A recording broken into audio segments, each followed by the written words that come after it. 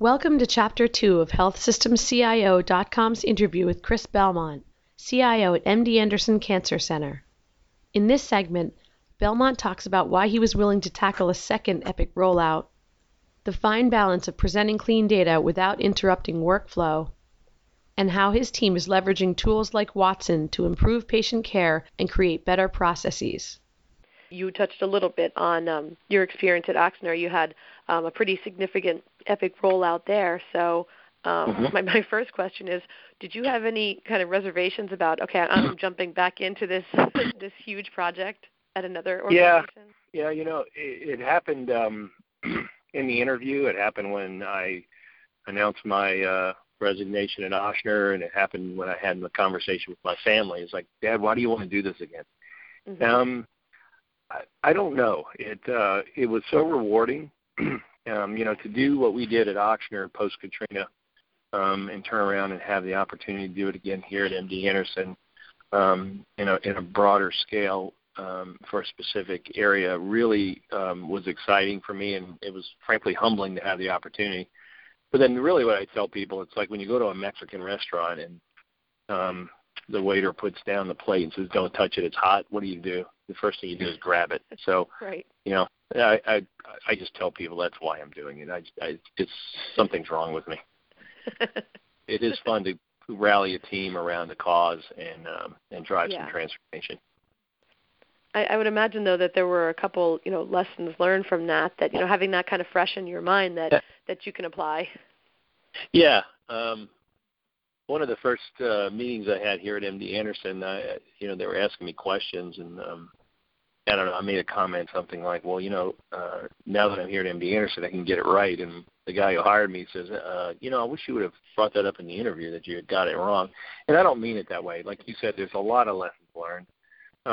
On the other hand, every institution is unique. So the pace and the reasons we were doing it at Oshner are significantly different than we're doing it here. So you have to adapt to that. But yeah, there are still a lot of lessons learned. And, it's amazing. I can see things coming, and people are starting to realize, like I told them the other day, I said, right about now, people ought to be having a lot of anxiety about what historical data will we put into Epic. And sure enough, a couple of days later, we started getting emails from people about what are we rolling over, what's going to happen to my old data. So they think that I'm this visionary, but the reality of it is it's kind of predictable, and things just go through this traditional life cycle, and you can expect it. And I think the advantage I'm bringing is how do we predict those and respond prior to them coming up, so they don't bubble up to be crises. Right. It's probably not that similar. Or not that different from, parenthood. Like you've been through some of the toughest years with one kid. Yeah. Maybe you're crazy for doing it again, but a lot of people do. And that's a great comparison, because it kind of is. Your second child doesn't get the same attention as your first, and when they cry, you don't respond as fast. And same thing here. Okay, so one of the interesting things about at MD Anderson is just the sheer amount of data you're dealing with. And one of the things I wanted to ask you before getting into that strategy a little bit was about something called the Moonshots program. Sure. What does that entail? Yeah, we our president announced a program specifically focused on 8 cancers that we're going to attack and prevent and make a significant impact on those cancers, very aggressively, very focused approach. It's funded specifically as a Moonshots program. So we've announced those. We have a lot of initiative chasing those. But the reality is there's a lot of data that's necessary. And what it put a spotlight on was the fact that a lot of the data that we had, or a lot of the data that we are going to use and leverage for the Moonshot program, is residing in different places. So the first thing is, how do we ingest this and leverage it across the board? And then how do we drive the insights out of it? So what is happening in one cancer that might apply to another? So we're taking more of a horizontal view of things, but so it's maybe a mile wide, a mile deep. Instead of it being just, a narrow focus on a specific set of cancers, we're kind of looking at it institutionally. And we're having a major impact, I think, in the leukemia area in particular. We're really having an impact on the outcomes, and the insights from the data that's being generated is significant. And, we talked about EPIC a minute ago, and it's not unrelated to this Moonshot program. So it's, I think one of the things that I realized and that I'm driving for here is that many of these initiatives in the past, from an IS perspective, were kind of run parallel, and they were parallel streams. But, to me, it's one information system for MD Anderson, and EPIC is a piece, and the Moonshot initiatives are a piece, and our big data are the same piece. But it should be all interrelated, and we should make the information available. So as EPIC comes live, it'll become a feeder from Moonshot, so it'll help us identify patients that might be eligible for certain clinical trials. And then the insights that we gain from the Moonshot program, can we drive those back into EPIC at the point of care, so that the knowledge we gain in research can get into the hands of the clinicians much quicker. One of the statistics I heard was that the knowledge that we have today will take 10 years for it to become common knowledge, in the general medical industry. So how do we take that knowledge and drive it in there? We also have a couple other initiatives affiliated with it. One is to democratize healthcare. So, expecting patients to come to Houston to get their care is not possible for everyone.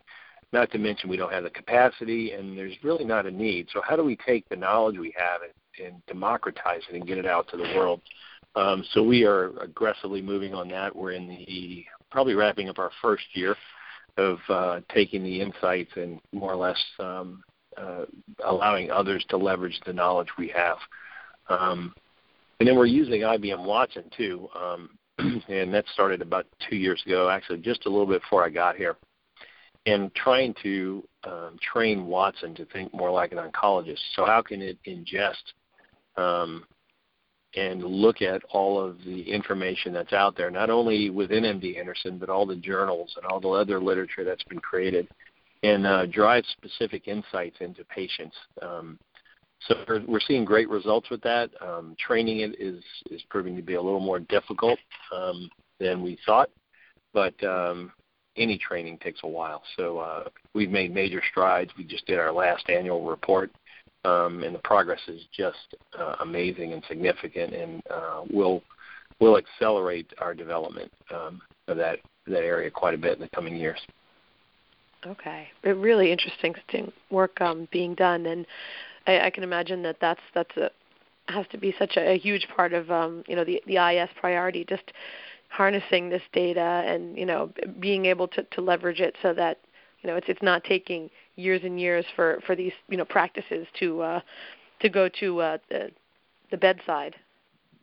Agreed. And the big challenge we have, again, are like many other big data initiatives, is that our data is not always structured. So a lot of the insights we gain will come from unstructured notes that have been collected for years. And how do we get that knowledge in a format that can be leveraged by the tools we have? And then how do we, not build EPIC in a similar fashion so that EPIC is allowing more structured information, and then balancing that with the fact that sometimes when you force a lot of structured data, it impacts the workflow. So we've got a delicate balance between how do we get the information we need but not impact the workflow and the ability for physicians to do their job and take care of patients. So it's a challenge, and that's, again, part of the change enablement piece, helping them understand that, okay, a little bit of extra work here is going to benefit us downstream. Okay. As far as, taking analytics a little further, like what are some of the other things that you're doing? So part of our big data strategy, while we're focused on moonshots initially, because that's our primary focus, we're also looking at all data. So big data is not just clinical data and research data. It's all data. So I think there's insights we can gain from, say, things like patient behaviors and patient demographics. I'll get into that in a minute. Also, all the information that's being generated with PeopleSoft can help us with operational and financial performance. So integrating supply chain with clinical and with research and giving the information, preventing our user from having to go on a scavenger hunt, and building correlations and relationships between data that otherwise you wouldn't think about. And then it's interesting because we did a little bit of that at Ochsner, and they're doing much more. There's some gold nuggets of knowledge that pops out when you bolt things together. So one of the examples was when we actually put our phone switch data up against our scheduling data.